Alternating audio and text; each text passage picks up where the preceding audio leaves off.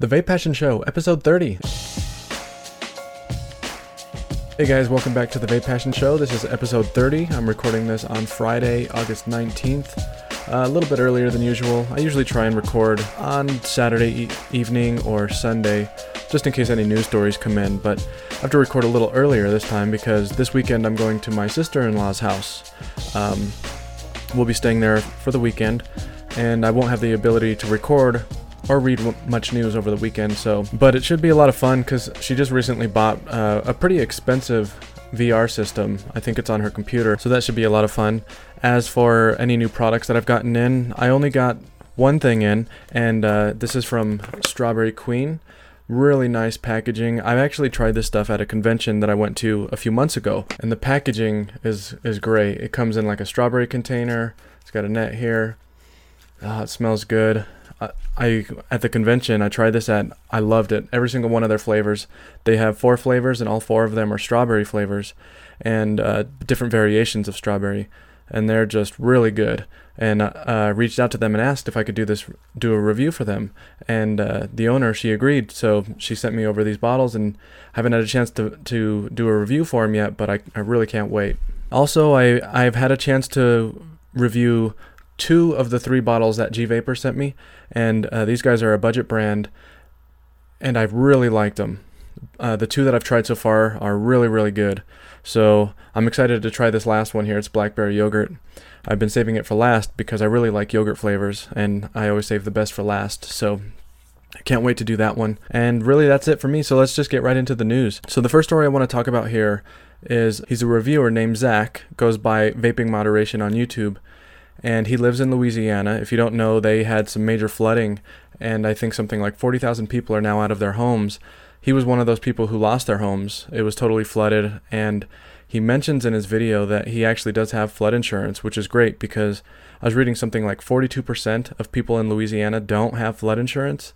And a lot of the people that actually lost their homes were in areas that weren't expected to see flooding, areas that have never flooded before. So most of those people don't have flood insurance. So really sucks for those people. And anyway, Zach, he put up a GoFundMe page to help recover some funds to help him get back on his feet because he has a wife and a few kids. And his youngest 1-year-old is in the hospital right now for something unrelated. But anyway, he's just, he's really having a hard time right now. And I just wanted to mention this GoFundMe page to see if we could get some people to contribute to that. He's asking for $10,000. He's at about $8,300 at the time of this recording. I'm guessing that he's probably going to meet that by the time you see this video, but I don't know how GoFundMe works. Maybe you can donate more than what he's asking for. For someone to actually record a video on YouTube and ask his subscribers to do that, he's got to be in a really bad place right now. So I think anything we can do to help would be much appreciated by him and his family. And like I mentioned, there's like 40,000 people who are out of homes right now. And if you can do anything else to help, I'm sure the people of Louisiana would really appreciate that. You can donate to places like American Red Cross, the United Way of Southeast Louisiana, Convoy of Hope, or the Baton Rouge Area Foundation. And I'll have some links to those places too on my show notes if you want to look those up. So a really terrible situation for those people over there, and hopefully they get the help that they need. Okay, so now let's get into some regulatory stuff. So the first article I want to talk about here says that a federal judge rules that label change does not make for a new tobacco product. So this happened on Tuesday, August 16th. A federal judge ruled that the Food and Drug Administration cannot consider that a label change for a tobacco product makes it a new product for regulatory purposes. The judge, Amit Mehta, also ruled that changing the quantity of a product in packaging does constitute a new tobacco product, which will require FDA approval of changes. So this isn't part of the vaping lawsuits happening right now. This was actually a lawsuit put in place by the big 3 tobacco manufacturers, Altria, Lorillard, and Reynolds American. This was originally put into place in April of 2015. But now that vaping is considered a tobacco product, this does benefit e-juice manufacturers. So now manufacturers can actually change their labels without having to worry about filing another PMTA. But it's also good to see that a lawsuit against the FDA can work out in our favor. The FDA was sued by tobacco manufacturers, in this case, Big Tobacco, And I don't know how much money they might have thrown into this lawsuit.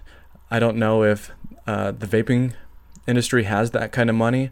Hopefully they do. Most likely they don't, but hopefully the lawsuits happening right now will be favorable like this one is. And while we're on the subject of the lawsuits, the FDA lawsuits, I want to give a little bit of an update to the big Right to Be Smoke-Free Coalition lawsuit happening right now. The Court of Washington, D.C. gave the FDA until August 16th to respond to a statement made by NicoPure Labs and the Right to Be Smoke-Free Coalition.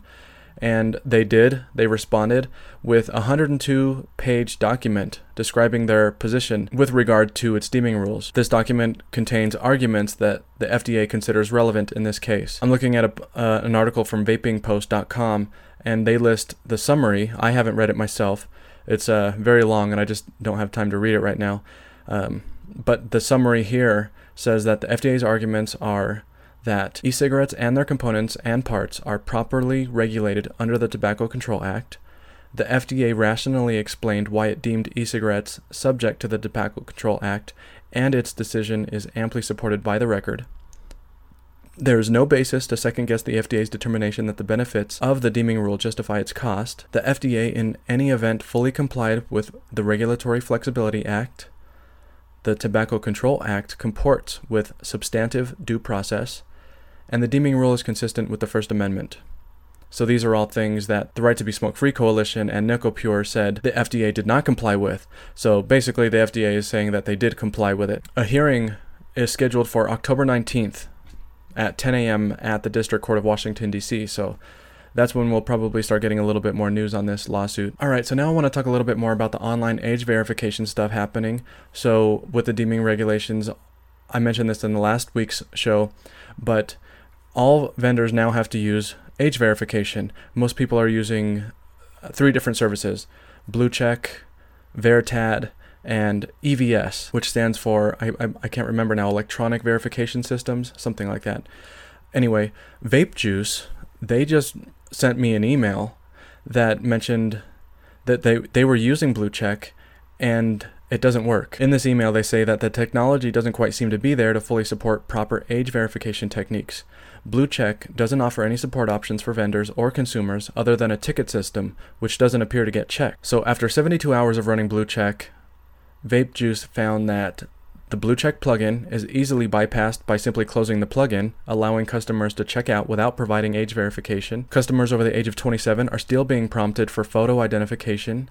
International customers are occasionally being prompted for photo identification. Verification time is supposed to be 20 seconds. However, some customers have reported having to wait up to 36 hours for SMS verification codes. There's no way to complete age verification without a mobile telephone, which many customers do not have. And for many customers, there are several assorted errors that prevent checkout, even after successfully completing the age verification process. They say here that the next largest age verification provider available only has a 60% match rate for age verification data.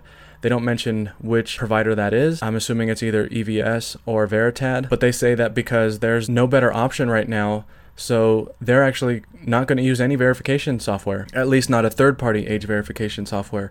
I saw on a forum, I think it was Reddit, where they were talking a little bit more about this. Someone was asking them questions. Another vendor was asking them, so what are they going to do? And I think they mentioned something about their credit card, their processing company, has verification built in. And I'm assuming that's going to be good enough.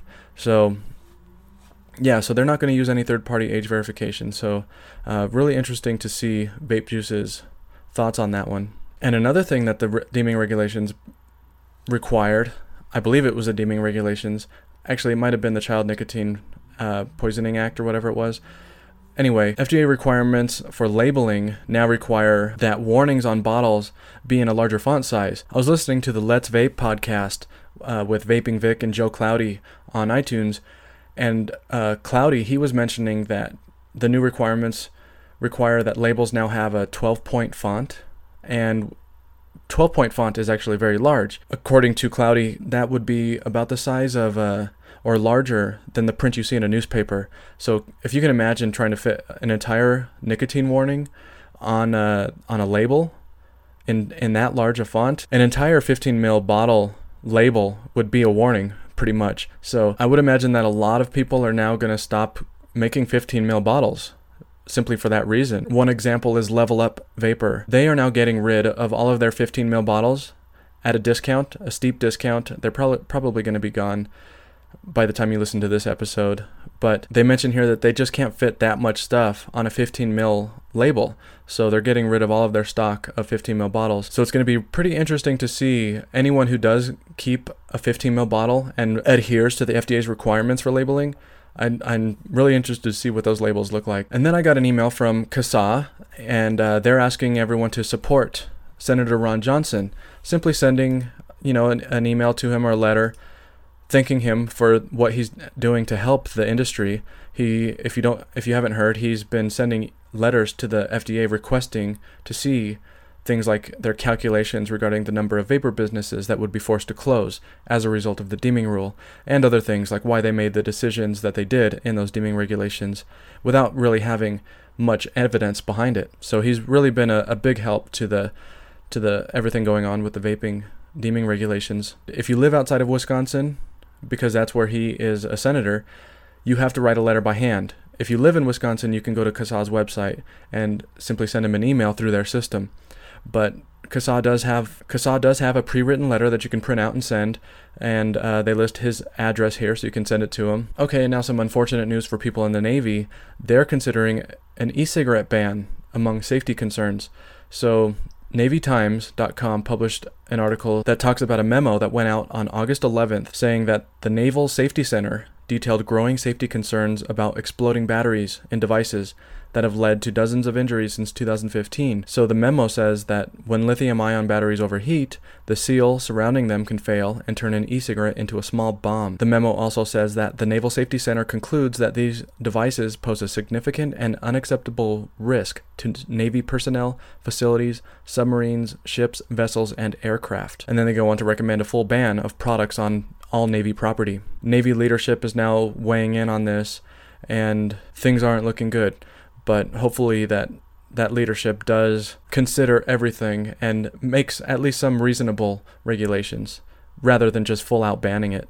All right, now let's talk about some new products on the market. I saw a press release from VapeX, I don't know how you say their name. Next Generation Labs and VapeX have partnered to create a device that's designed to only work with Next Generation Labs nicotine. So this is a connected device that can operate across both an open and closed system. So somehow this system is going to be able to detect what kind of e-juice you're using. They say there's smart technology embedded in VapeX powered devices that will only work with TFN brands, TFN being a brand of Next Generation Labs. They're saying that this new product disassociates them from traditional vaping devices that are intended to be used with tobacco-derived nicotine, because Next Generation Labs TFN nicotine is a synthetic nicotine, not derived from tobacco. So these vaporizers will have technology embedded into the device and e-liquid labels and packaging, as well as an encoded cartridge chip technology that stores product file information to identify the type of liquid that can determine consumption and authenticate usage permissions. Once the device is enabled with an appropriate label, consumers are then given control via a smartphone app, enabling customization of a variety of features from atomizer configuration, liquid consumption, puff rates and temperature readings, to product safety controls, haptic feedback, a device locator, and more. So that is a very crazy product. Personally, I'm not really a fan of it. I think it's just way too restrictive. Why would you make it so that it can only work with a certain type of e-juice? I'm guessing this might have something to do with trying to distance themselves from the FDA regulations. I see here that they also hope that aligns them closer to the pharmaceutical industry. So maybe this is their way of trying to get in as a cessation product. I don't know. If that would be the case, if it actually worked to help them get an approved product for cessation, I think that would be pretty cool. But I really don't see this being very successful otherwise, because people don't want to be locked into one e-juice. But a very interesting technology. There's nothing here about when it launches or anything like that. Just says coming soon. But we'll see. All right, the next one I want to talk about here is the Kanger Drip Easy 80 Watt Starter Kit. So it's a dripping atomizer. And really the only reason I wanted to bring this up is because how crazy this device looks. I don't think I've ever seen anything like this. It actually kind of reminds me of a lot of, if you go on Pinterest and you look up all of the steampunk stuff you see on Pinterest. If you have an account on Pinterest, you probably see that all the time. There's a lot of really cool steampunk stuff, and this actually reminds me of it. Except for that it's black, but it's a very unique looking device. I have no idea how it performs, or even if it's any good. I'm not really a big fan of Kanger products. I think they look great, but performance isn't always very good. I have the K-Box 200, which has it looks great, and it feels good too, but it had something like a 2-second delay on firing, which I just can't stand. This one is 80 watts. I've heard that people on the lower wattage devices, people don't have that issue, so I don't know, and a lot of people really do like Kangertech products. So this one might be worth trying out, but so crazy looking. It's like it has a juice pump that pumps e-juice into the RDA. It's kind of like a squonker style, but it has a visible tube so you can see the e-juice pumping into the RDA. The first thought that comes to my mind when looking at some of these pictures is that those tubes and the pump are going to get clogged and they're going to be a pain to clean. But, I can't say for sure. But to be honest, I kind of want one because of just how cool it looks. You can get them for, it looks like $55, so not too bad. And it says here that they're only on pre-order right now, and they will be available in either black or silver, and the estimated arrival date will be late August. All right, now let's talk about some health and research stuff. So this next article I want to talk about is from oxfordjournals.org. This is a study titled Exposure to Nicotine and Selected Toxicants in Cigarette Smokers Who Switched to Electronic Cigarettes. So they measured 7 nicotine metabolites and 17 tobacco smoke exposure biomarkers in the urine samples of 20 smokers collected before and after switching to a pen-style e-cigarette for 2 weeks. These biomarkers were metabolites of 13 major carcinogens and toxicants in cigarette smoke. The results of that study showed that 45% of the participants reported complete abstinence from cigarette smoking at 2 weeks, while 55% reported continuing smoking. Levels of total nicotine did not change after switching from tobacco to e-cigarettes, but all other biomarkers significantly decreased after 1 week of using e-cigarettes. So from what we know about ingredients in electronic cigarettes, or in e-juice, nicotine really isn't a problem. There's nothing wrong with having nicotine in your system. It's pretty much unavoidable. If you eat tomatoes or eggplant or anything like that, nicotine is in a lot of vegetables, nightshade plants. So there's nothing wrong with having nicotine in your system, but you do want to avoid the toxins that are in cigarettes, the carcinogenic ingredients. This study concluded that after switching from tobacco to e-cigarettes, those carcinogens were substantially reduced. So very good pro-vaping study. All right, this next one I want to talk about is from Dr. Siegel on tobaccoanalysis.blogspot.com.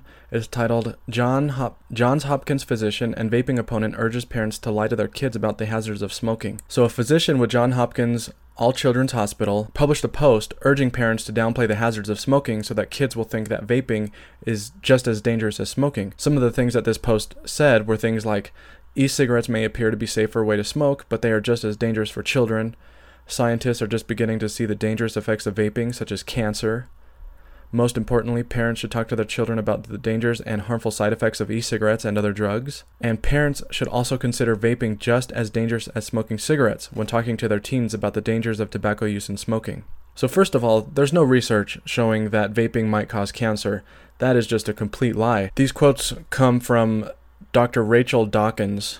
Another thing that Dr. Rachel Dawkins said was that parents should consider vaping just as dangerous as smoking cigarettes. So there are two really big problems with this statement. One problem is that there's plenty of evidence that shows that vaping is much safer than smoking. If parents tell their kids that vaping and smoking are the same risk, kids might think that smoking is not all that harmful. And two, by claiming that vaping is just as dangerous as smoking, kids who might end up smoking later in life anyway might actually turn to smoking rather than vaping because they might not believe that vaping is safer. It's just not right to lie to kids about the hazards of vaping just to try to prevent them from vaping. This kind of advice can be very dangerous and absolutely should not be something that a health practitioner should be supporting. Alright, this next one I want to talk about was actually an article sent in from one of my subscribers, Bob. He's always commenting on my videos and he sent me a few articles in the past. Really nice guy.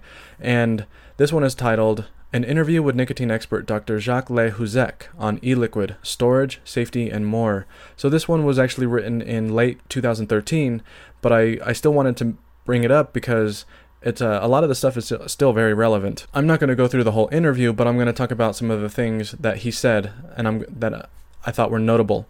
So according to some evidence from surveys of e-cig users, vapors feel less dependent on nicotine from e-cigs than they used to be from smoking.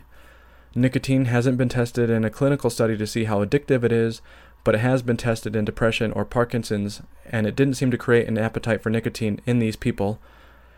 We know that other substances in tobacco smoke probably act in synergy with nicotine and make it more addictive. The claims about the dangers of nicotine are probably inaccurate.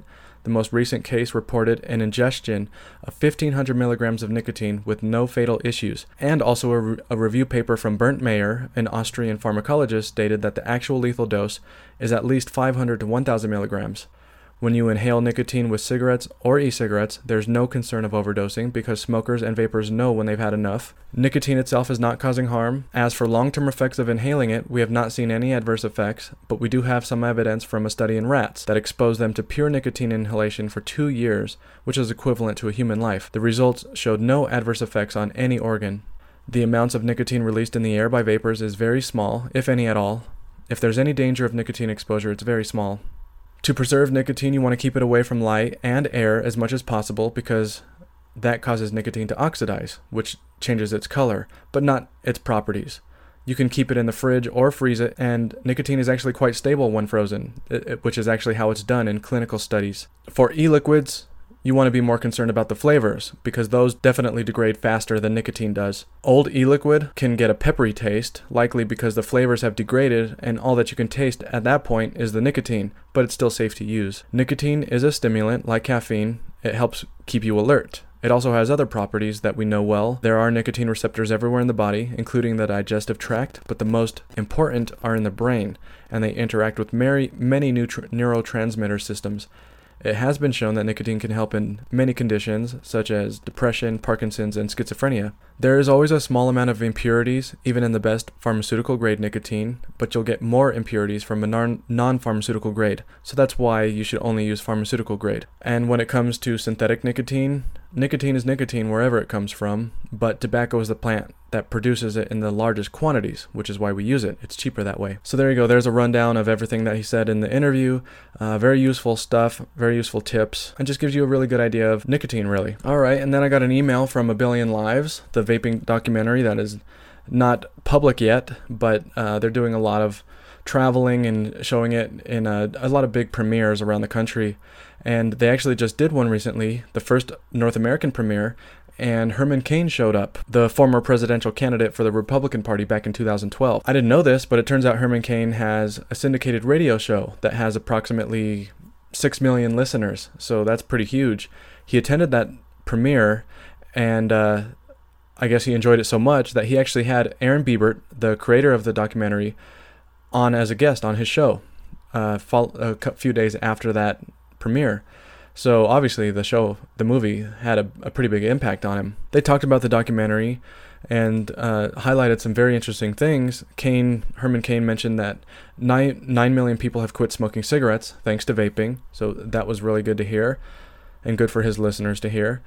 He also mentioned that in Great Britain, they say that e-cigarettes are safe, yet here in the United States, the government says that they aren't, even though there's no research to back that up. Herman Cain mentioned that the FDA is hiding behind the excuse that they are more concerned about people getting hooked on tobacco-less nicotine, when that's not the problem. The problem is helping people to stop smoking. And Cain mentioned that this is another one of those Big Brother infringement things, and that he's going to try to continue to try to bring attention to the film. So that was really good news for this documentary. Reaching 6 million people, many of which probably know nothing about vaping, I think that is huge. And in other news related to the film, A Billion Lives made an announcement in their most recent email that they're accepting requests for special screenings. They're now saying that if there's enough interest in certain cities, they will do a special screening. You can submit your information on a form that they've provided. I'll have a link to that in the show notes. In order to get them to come to your city, they need to be able to sell at least 100 tickets. If you work with a group within your city and you can purchase all 100 tickets and distribute those to people you know, That's one way to do it. Or just, work with your local organizations in getting the word out and trying to get 100 people to commit to buying a ticket. I don't know if GoFundMe would allow something like that, but that's a good place to do it, because then you could get people to donate however much a ticket costs, $7 to see a movie, I don't know. And then if you reach that 100 ticket threshold, then the GoFundMe page will give you the money, and then you can distribute the tickets. That might be one good way to do it. It looks like it could be a really good opportunity to finally start getting this movie out to the public. All right, now I want to talk about this article I saw on vaping360.com. It's titled, "Vapers in India Expose Lies by the Government." So, in the Indian state of Karnataka, vaping is illegal. It was announced on June 15th as a response to a study that was supposedly conducted by the government, which now turns out to have not been true. So the health minister at that time told the Times of India that they decided to make this ban based on the recommendation of the Committee on Cancer Prevention. And they went on to explain that that study had been conducted, which showed large numbers of children becoming addicted. Well, an Indian vapor took it upon himself to file a right to information request, which is similar to an American or British Freedom of Information request, with the government asking for more information on that study. Turns out that they couldn't provide that information. There was no study that was ever done. So the health minister and the Indian government pretty much lied. People are wondering now why Karnataka targeted e-cigarettes and not doing anything about traditional tobacco. And people are starting to believe that it might actually be something related to business interests rather than health concerns. But hopefully with this news, that ban can get reversed. All right, and now I want to get into some tips. I only have a few this week. The first one I want to talk about was submitted by Mooch on Reddit.